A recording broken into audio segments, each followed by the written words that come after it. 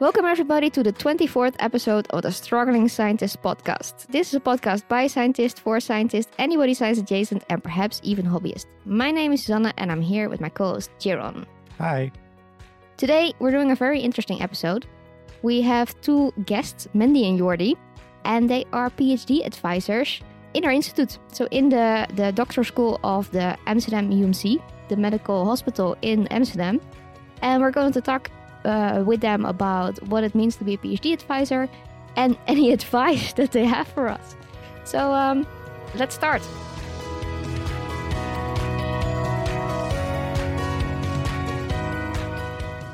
Let's start with a little bit more about yourselves. We usually ask people to introduce themselves.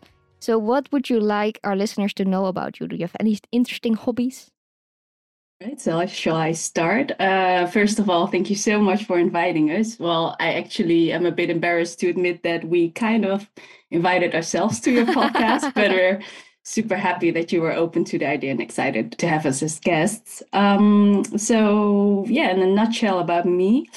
So I'm Mandy. On a daily basis, I like to practice mindfulness in my life. Also trying to do a lot of yoga. And I try to keep active. So I've also started some more unconventional sports like bungee moves and jumping moves. Don't know if you ever heard about those, but yeah, it's really a lot of fun. So I would really recommend you to do and try that as well. I love singing, mainly in the bathroom, but I also started singing in a singing group. And also I like to express myself creatively by writing. I've written some blogs over the years. Also, Jordi and I have started a PhD advisor blog that we post every month. Oh. Yeah, so that's really a lot of fun to do. And in a previous lifetime, I've written a novel. Wow. And I'd like to do so once again, or attempt to write a novel once again, once I'm a little bit older and wiser. Oh, nice. And this PhD advising blog, that's all from the doctoral school also, or is that the... Yes. Oh, okay. Yes, so it's from the doctoral school. We post it on a website, we post it on LinkedIn, so you can find it there. Okay. Well, we'll definitely look into that. And then Jordi. Yeah, I guess it's my turn now. I also want to, of course, thank you for having us today. My name is Jordi, and I come from Barcelona originally, but I live in the Netherlands since 2008. So I guess I somehow Dutchified myself already. And I have, perhaps less impressive hobbies than Mandy, but what I love to do is to learn new languages. In fact, a couple of years ago, I studied Dutch sign language, actually. Oh. And I also enjoy, maybe it's connected to the language thing, I also enjoy writing poems and fiction. And it's something that I would recommend to everyone, writing, even though if you think that you are not good at it. And the reason is because virtually impossible to decouple your own personal stories, feelings from the stories that you write. And therefore, it's a very good technique to see what happens in your lives and what goes on in your life from another perspective. So in a way, you can look more objectively at what goes on with you. So it's a good reflection moment that I have when I write. And I also like to run. So I run last October, the Amsterdam half marathon. And I know that Jeroen ran the full one. So maybe that's not going to be my next goal for this year. Nice. It's very nice. Did you listen to our episode about marathon running? I must admit that I listened to the one about bottom breathing, politely, but not the one about marathon. So I guess that's gonna be my next one when preparing for the marathon. Well, maybe don't then, because the message is that not healthy. So. Okay, well then still it's worth maybe listening to it to make my final decision about it. Yes. Yes. Jeroen still did it anyway, so I already signed up. And he still looks healthy and fine. So exactly. Okay, so let's move on to maybe the next question then. You've told us a little bit about yourselves, but what's exactly your origin stories? What led you to want to become PhD advisors and help coach PhD students? And maybe let's start with Jordi. Sure. Well, I must say that before my current function as PhD advisor, my past career has been always in scientific settings. So after I graduated as a chemist, I was very driven to pursue a career in academia as a scientist or as a researcher. So of course, I've also did a PhD myself in biochemistry. I did afterwards 3 years of research as postdoc, more in the field of biophysics, and I've also been in a biotech company as an application scientist afterwards. But at some point, I guess I realized that the common denominator here was not the science, but the scientists and or people in general. So that's when I was like, oh, why do you like so much to talk to other people and hearing their stories and trying to help? And that's when a bit like my turning point when I started getting trainings in coaching, more maybe psychology focused. And yeah, that's a bit how I landed in my current position. And of course, it does help that I've did a PhD myself and that I understand academia and research, because then you are also more familiar with the common problems that scientists experience. Yeah, of course. Yeah.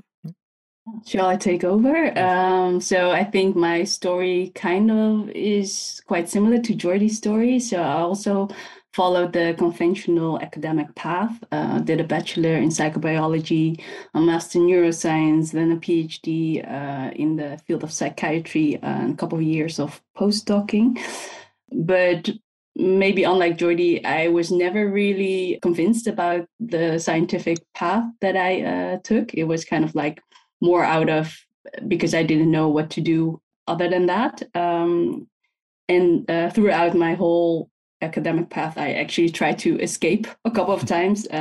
So, for instance, yes, like half of my PhD, and I'm not actually exaggerating because I think it was about half of my PhD. I was just talking to my fellow PhD students about their problems and issues that they were having. I found it much more interesting than the research itself. And then during my PhD, I also started a coach training because I thought, well, I might as well just try it because I thought it would be interesting and fun and nice to do. And it taught me a lot about myself and about other people. But I didn't really dare to call myself a coach yet then. So I stayed in academia. I started a postdoc, but I also started an intervention group at my department. So then I had my first taste of coaching. And then I thought, what the heck, why not start my own company just as a sort of side hustle? So I started C-Mandy, which is a company for coaching, mindfulness, and yoga. But still, most of my work was about research. And then COVID came, and the essence of the research, like the work that I was doing, became very apparent to me. Me sitting behind my computer doing research, and I didn't have the distraction from my fellow colleagues. And then I thought I really need to change. So that's why I decided to call myself a coach, to actually say out loud what I wanted, to coach and guide PhD students. And once I started talking to people, it actually didn't take long before I got in this position. Oh, quite a recent change then. Yes. So I think both Jordi and I are doing it about a year now. This work. Okay. Yeah. Fun. Now, we know you two, of course, because you are PhD advisors at the Amsterdam UMC Doctoral School, where we are also doing our PhD, and we met you guys on one of the events. Now, the Doctoral School, we know, is an organization that supports PhD students throughout their PhD journey, and I guess also connects us with the University of Amsterdam and the VU and the AMC, I guess. But for our international listeners, can you shortly explain what the Doctoral School in general does for PhD students in our institution? Sure, I guess I can answer this one, and Mandy, of course, feel free to jump in. I guess most of the people knows us from the monitoring side, because we, of course, have an initial talk with PhD candidates who just recently started and discuss their PhD plan. What do they expect from the PhD, and what courses they want to take, etc. But I would say that our tasks are divided in four main core tasks, actually. So on the one hand, we have an information platform. So our responsibility is to keep the PhD candidates informed, not only of the PhD regulations of the university they are affiliated with, but also if there are any relevant changes in their past, or whatever type of subject we find it's relevant for the PhD candidates. We do that through our channels like the website, but also our LinkedIn platform and etc.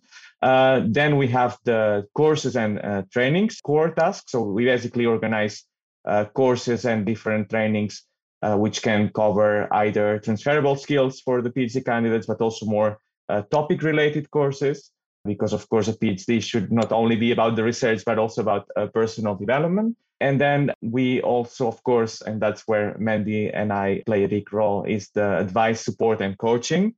And we do that not only from one-to-one conversations or coaching trajectories, but also, for example, by writing a monthly blog, as Mandy said earlier, about different relevant topics. Also, we organize group coaching with different PhD candidates at the same time, where they learn to coach each other also. And the final core tasks, I would say, it's more like the administration side, which is maybe the part that it's more common for many PhD candidates, because I can imagine that if you don't experience any problems during your PhD, which, yeah, it's a bit difficult to imagine, but still, then you will only know the doctoral school because of our administration task, let's say. So I guess I covered everything that our doctoral school does, which should be very similar for other graduate schools or doctoral schools around. But maybe did I forget anything, Mandy? No, I think you've covered it really well, Jordi. And maybe one nice addition would be that we do all of these things because our mission as the doctoral school is really to improve the PhD projects at the Amsterdam UMC and also improve well-being for PhD candidates. Yeah, nice. Yeah, I forgot, of course, about all the classes that you guys give, because it's a bit different in other countries, I think, where it's way more connected to a university, where you still go to university classes. And with us, that's not the case. But then the doctoral schools still has classes for us. Yeah, indeed. Yes. Well, and I guess you as PhD advisors are the go-to people for for us at the doctoral school for support, coaching, and advice for PhD candidates.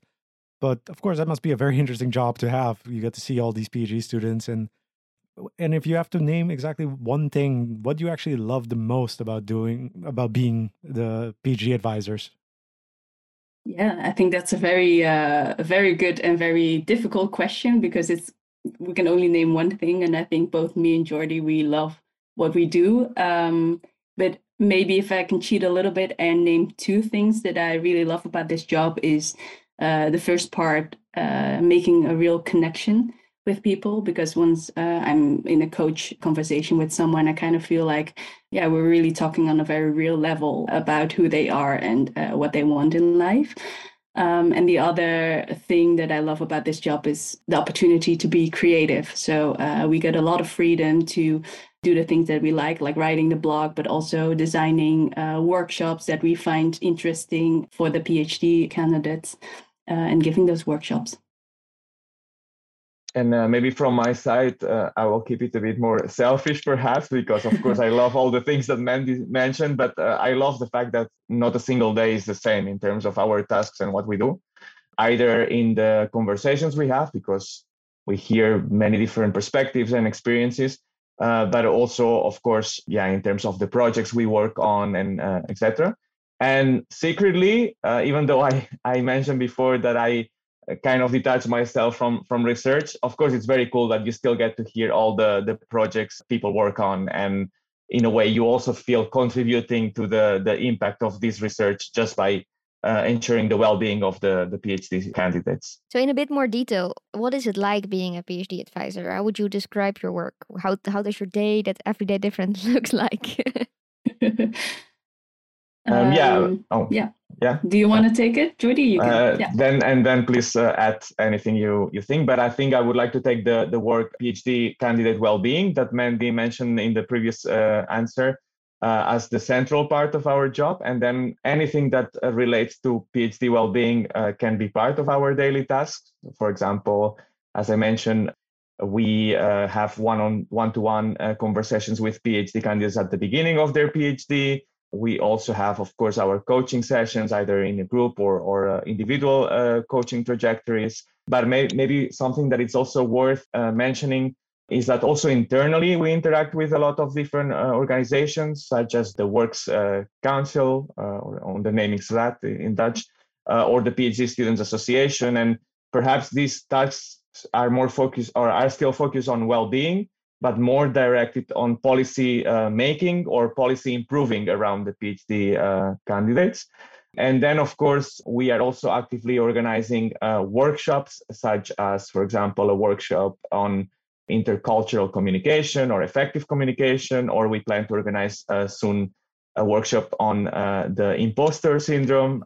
So it's a bit as a podcast like you guys, but then in workshops, so different themes and topics. Yeah. And Mandy, do you want to add anything?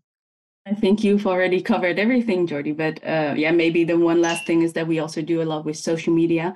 So we keep up news on a website. We have a LinkedIn channel where we post things and a newsletter. So I think that sums it all up. So if PhDers in the AMC are struggling, right, they can also reach out to you guys and talk with you guys. Does that happen a lot? I think more and more, actually. So yeah, we get quite a lot of requests. Still, we hope to get more, because we feel like a lot of PhDs are struggling with some kind of problem, and the threshold sometimes is still a bit too high, because we hear from the PhD candidates like, well, I'm not sure, doesn't everyone struggle with this? Should I even go for help? So we really would like to have them know that we are here, and that we are here for every problem. Even if you think they're small, I don't think any problem is too small to actually just come up to us and ask for a listening ear. Yes. And maybe to add on your question, Suzanne, also, and because the struggling scientists, they like numbers. And in our doctoral school, there are at this moment around 3,000 PhD candidates affiliated. And I believe that around 10% of that come to us to talk about their problems. So about per year, I would say, something like that. So yeah, that's a big number of people, or yeah, a large number of people. Yeah. Now, I actually had another question. So you guys have on your website that you're very much about helping the supervisor and the PhD students on their way through the PhD. Do supervisors also sometimes reach out for help? Shall I take this one? It's a difficult one, I think. Yeah. So indeed, we really want to advertise actually that we are also there for supervisors. Sometimes we do get requests, like supervisors who are having trouble with a PhD student, or would like to have some advice or help. But I think we are still expanding that part of what we do. And so I do feel like a lot more supervisors or a lot more people could come and find us than they do now. Yeah.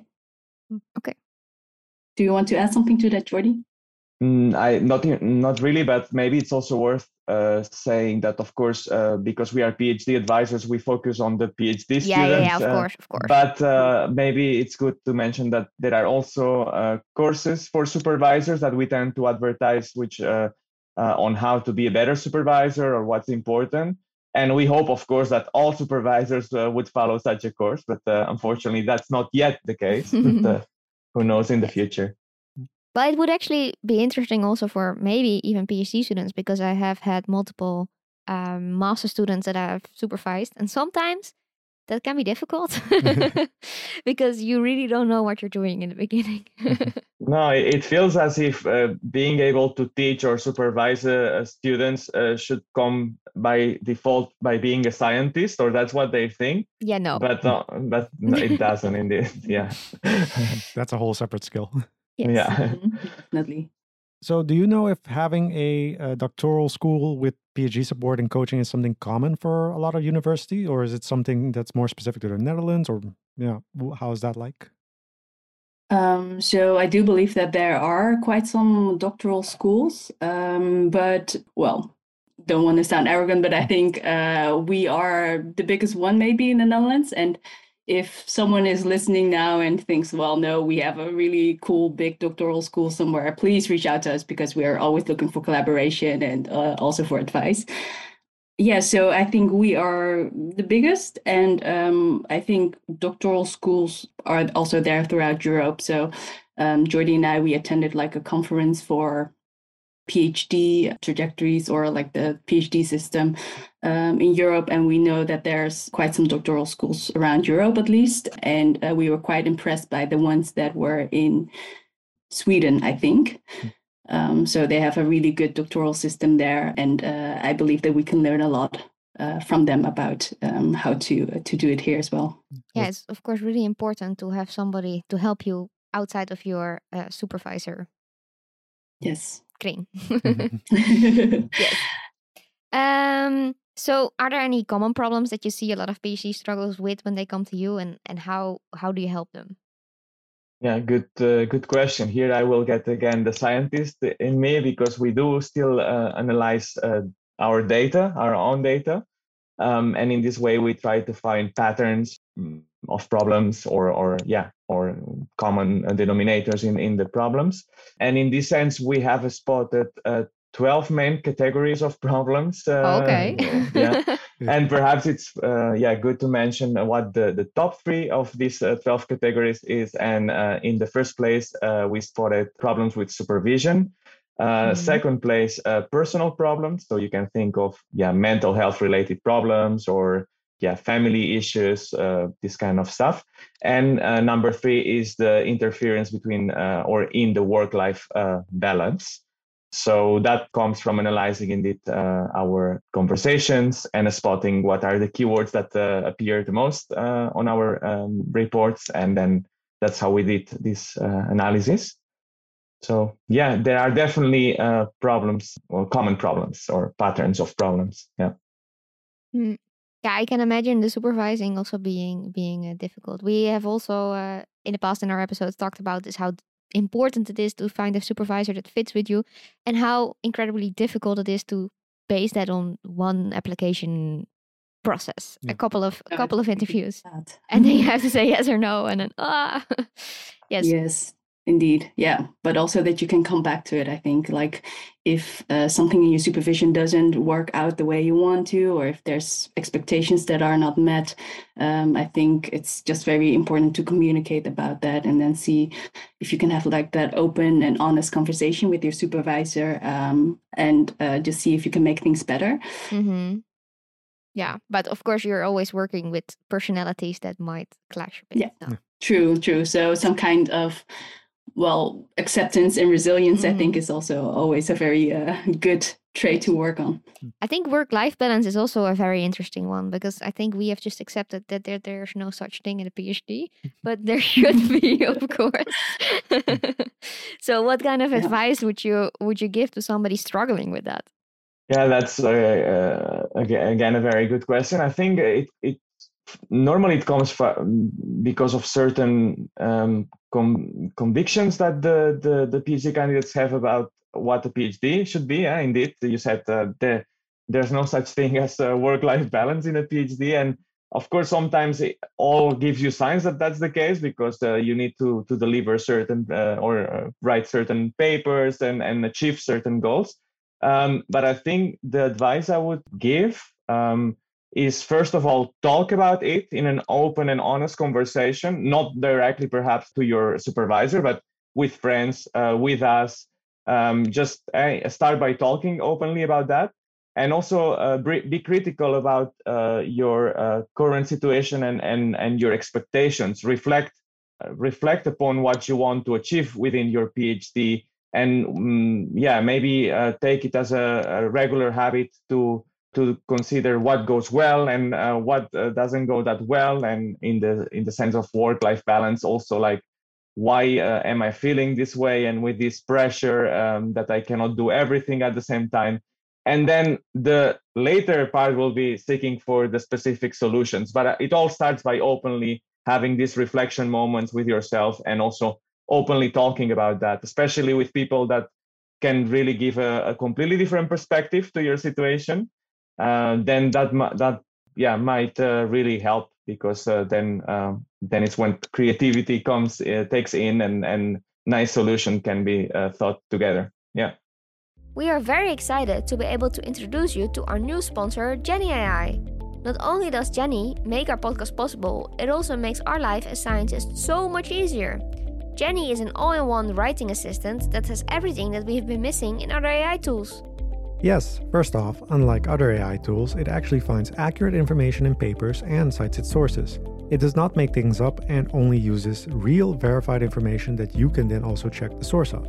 Second, it's a writing assistant trained for academic papers and helps you write your paper by suggesting the next sentence or the end of your sentence. Or, if you get really stuck, you can ask it to write an entire paragraph, completely removing the writer's block I so often struggle with when I don't know the right words to make my point. It helped me write an introduction to a paper I've been struggling with in half an hour. It even suggests which papers to cite. You can add your own library or search the entire internet for papers. Just type the add symbol to easily add a reference and it gets automatically added to the reference list.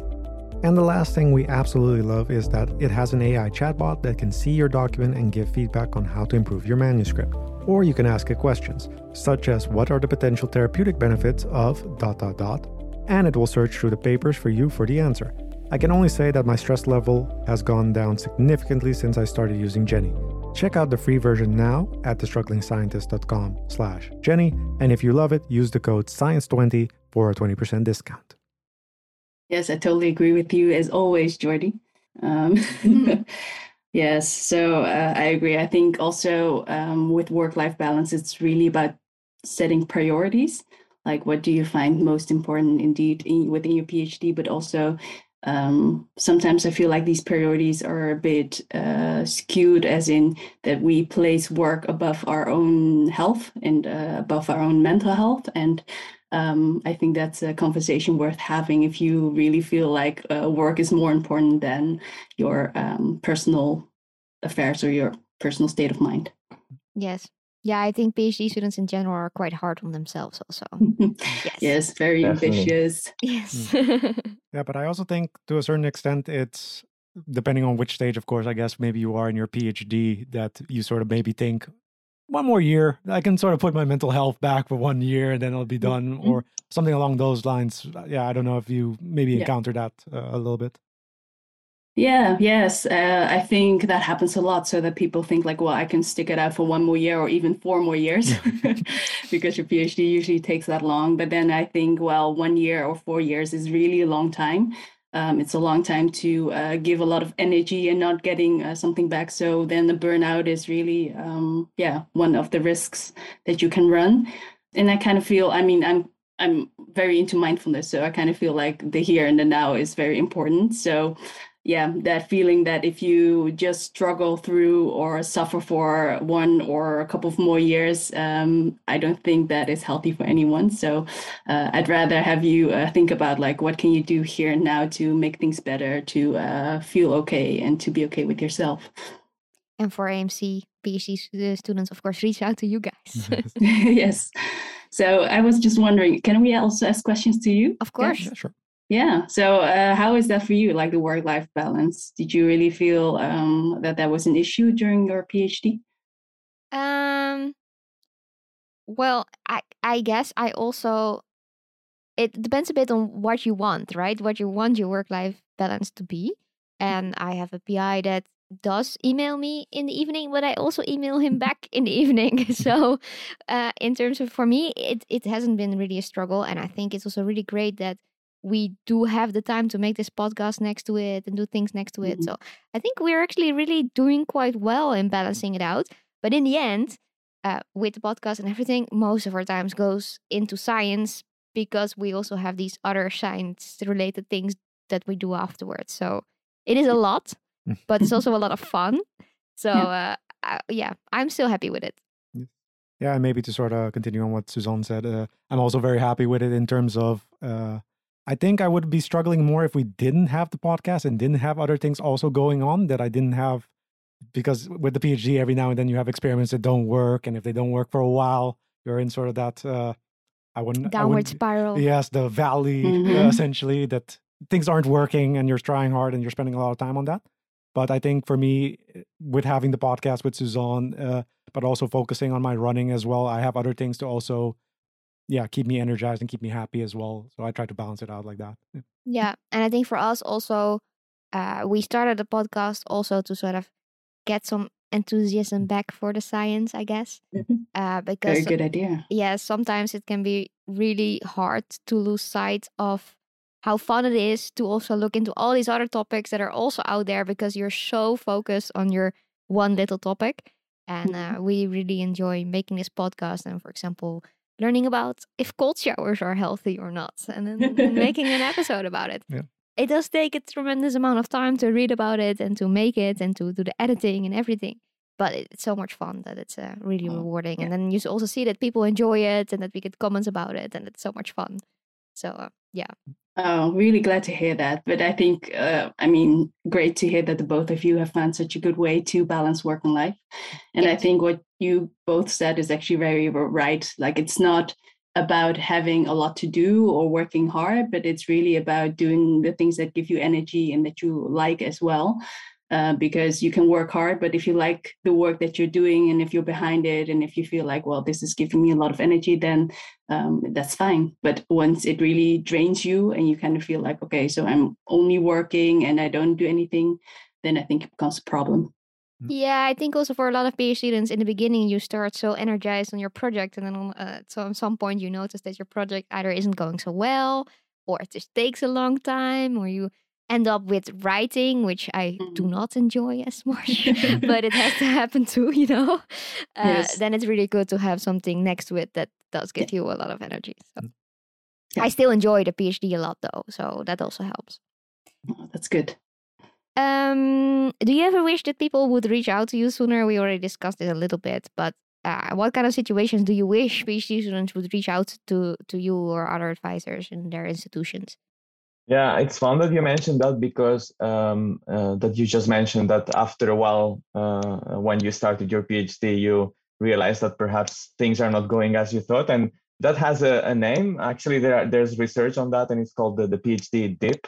It's not very original, but it turns to happen after around 2 years. That's quite precise, and of course, it has to do indeed with the coming to terms with the reality. And maybe at this point I expected to have already 2 papers published, and I have none. And funnily enough, what we see at the doctoral school is that people tend to come to us also mostly after 2 years having started their PhDs. And also the largest number of PhD candidates who terminate their trajectories, that also happens at the end of the second year. So there seems to be a correlation in after 2 years. So to answer to your question, yes, we definitely would hope that people would come to us earlier. And I think why or for what problems, I think, or in what kind of situations, I would say in general to try to avoid the snowball effect, that things that can be discussed and prevented, they just become larger and larger. And I think that's what's nice from the combination of Mandy and I, is that Mandy is more really into mindfulness and the now and the present.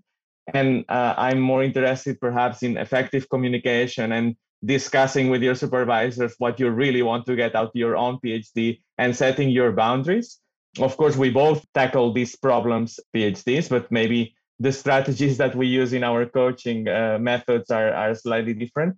So yeah, I would say anything they think it's a problem at the beginning will probably continue to be a problem later on if nothing gets changed. So please come to us if you just started and you see that something has big chance of going wrong. So yeah. Do you also offer help in how to communicate with your supervisor, for example? Yes, yeah, definitely. So once it becomes apparent that that is the problem, then we're working together with the PhD candidates to tackle that. So we have this method called the 4G model. It's kind of about giving feedback and nonviolent communication. And sometimes we also practice these conversations with the PhD candidates. If they find it very scary to do, for example, then we just practice this conversation, like, what do you want to say? And what do you expect from your supervisors? Like that. Okay. Yeah, something useful, you would like to discuss, Suzanne? No, I have to say, I am so lucky with my supervisor. I sometimes even feel guilty about it. Oh, why? But yeah, no. You should be just very happy, right? You know, I have to say though, we have also even made an episode about it, about how I love my PhD. And we also on Twitter see it come by sometimes, that if you're actually happy with your PhD, you sort of feel guilty about it because there's so many people that are not happy with their PhD. And especially also on Twitter, we sometimes see it come by like, it's a really unpopular opinion, but I've been so happy today. And I really wish that people would also mention the good things a bit more. So yeah. It's kind of like survivor's guilt almost. Yes.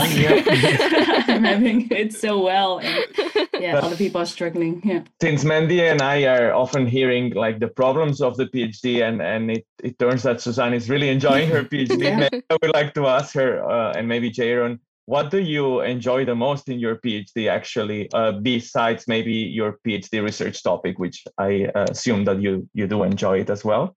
But what would you say it's the thing that makes you excited in the morning when you know you are going to the lab or to the AMC? I can still get really happy when an experiment is actually working out and showing something interesting. And I'm also really blessed that I'm now working on a project that I really discovered myself. And that just gives me a lot of energy that I'm doing that. And my supervisor can also just like bounce around happy if an experiment works out. So that works really well, actually. Nice. Great to hear. Yes. Yeah, and for me, I would say it's learning. So I really like learning about new. So my projects tend to vary quite a bit, everything from diabetes to a little bit of obesity to more the cardiovascular stuff. So I really like learning about all of that and how it's all connected. But obviously, I like also the people. They're quite amazing. Like you learn to do so much during the PhD. When I entered the PhD, I had a very sort of limited mindset of like, I need to know how to do everything, but you just learn everything along the way. And yeah, now we're doing a podcast. I've ran a marathon. I've just learned how to get better at stuff. And I always think, given enough time, you can learn and get better and improve. And while I may not be able to do something right now, I'll figure it out.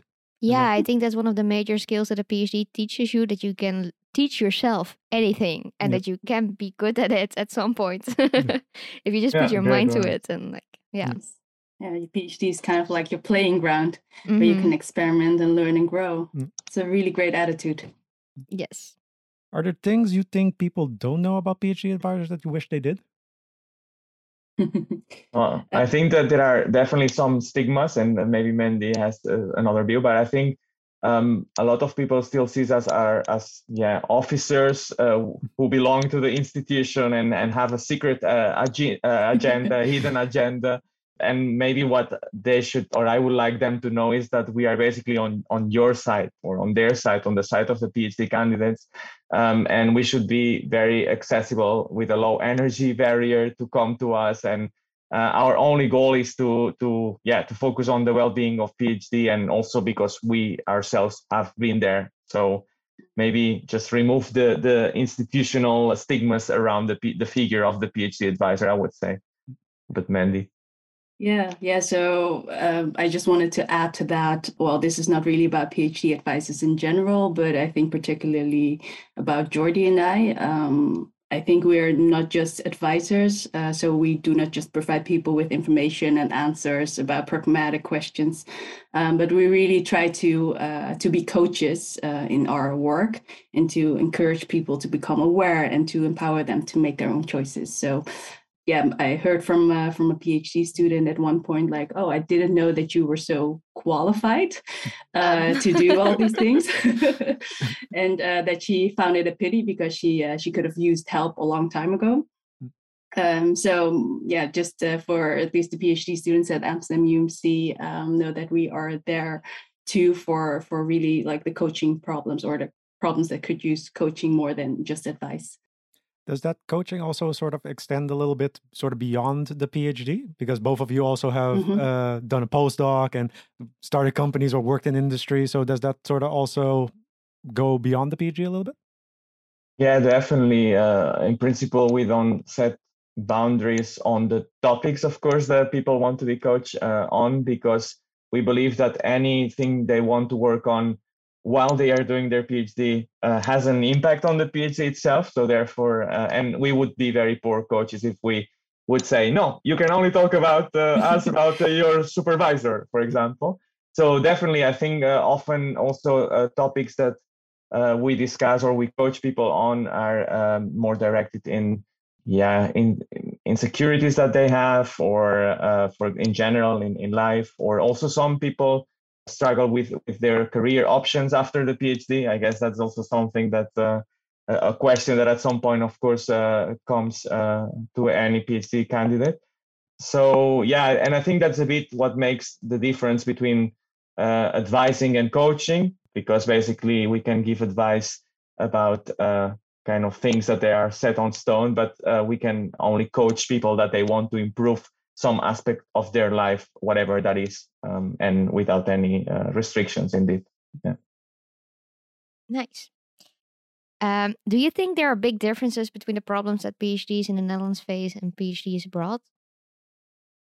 So I actually think there's not a big difference, especially if you look at the top 3 of topics that we or Jordi just mentioned, like communication with supervisors, personal problems related to stress or mental health, work-life balance. I think these are problems that occur in any country, in any PhD, maybe in general in any person's life, to be honest. So I actually don't think that it's very specific to the Netherlands, and that these problems are quite universal, and probably, well, I wouldn't be surprised that if we heard from other countries, like what are the most mentioned problems, that the same top three, the same top three, that's a very difficult sentence, would actually come up. Yeah, that makes sense, actually. But maybe I would like to mention an interesting fact, and that is there is a difference when there are crowds of international PhD students from different countries together. The problems still remain the same, but then there are other dimensions to the problems, like, for example, the different cultures, how they communicate with each other. For example, I came from Barcelona to the Netherlands, and I was never used to the Dutch directness of saying things. So, for example, giving feedback to each other, that's something that goes very differently for someone in the Netherlands, or if you have a Dutch supervisor giving feedback to you, or a Spanish supervisor giving feedback to you, that can go very different, and how you interpret this feedback can also lead to misunderstandings, actually, if you are not used to that. So the problems are the same, but there can be cultural differences, for example, and maybe other differences that can add other layers of complexity to these problems. I can imagine, yeah.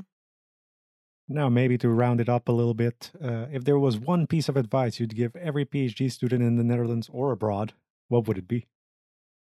So this is such a charged question. But for me, it's, I think it's summarized in the phrase that you do a PhD, but you're not your PhD. So Jordi and I, we speak to people who tend to identify themselves and their self-worth by the work that they're doing. And then if something goes wrong, I think, like what you mentioned, Jaron, it really feels like your whole world is collapsing if you just focus on the one thing. So my advice would be take some healthy distance, and know that you are so much more than your PhD. And then in that way, your PhD can become a very valuable addition to your life, instead of a definition of who you are. Yeah, Jordi? from my side, maybe what I would add to this, which I fully support, is that I see a lot of importance to these reflection moments, and I know from myself that sometimes in the PhD you are so busy with your research, and also if you do activities outside, that it's hard to find these moments to think about what goes well, what not, and how you would want it otherwise. So try to find these reflection moments, because once you've had this honest conversation with yourself, it is really, really much easier to find and discuss and implement changes in your track. Yeah. Okay. Yeah. Good advice. Both of them. Yeah, to think about it. yeah. I will consider this. So the blog that you are writing on the doctor school website, is that also reachable for people outside of the doctor school? Yes. So it's just placed on our website, and that website you can reach from anywhere actually, and also our LinkedIn page. So everyone can find it. Everyone can read it. Please do. And it's just on the doctorschool.nl? Yeah, that's a difficult one because I think our email or like the webpage is not so easily found. But if you would type in Google Doctoral School Amsterdam UMC, you will find it. And either LinkedIn, that's probably also just Doctoral School AMC or AUMC or something like that. Yes, Doctoral School Amsterdam UMC or Amsterdam UMC Doctoral School. Okay, well, that might be nice for people to be able to find it. Thank you so much for joining us in our podcast. It was a lot of fun. I hope you guys had fun too. Yeah, definitely. Thank you so much. Yes. Was it everything you wanted to be? You're regretting your choice now. No, not at all. Actually, I found it just very low key, very nice just to talk with the two of you. I think at some point, kind of forgot that it was being recorded. So that's good. a good thing. Good. Yeah. Okay, well, then to close things off, our listeners can reach us on either our email address, thestrugglingscientist@hotmail.com, or our website, thestrugglingscientist.com. And you can also find us on social media. Jaron, what were they again? Yes, Twitter, LinkedIn, Facebook, and Instagram. Yeah, pretty sure I'm not forgetting anything. Well, we're also on Pinterest now, but I'm not sure how interesting that is. Soon for merch. Yes, okay. Well, thank you all for listening, and hope to see you all next time. Bye. Bye. Bye.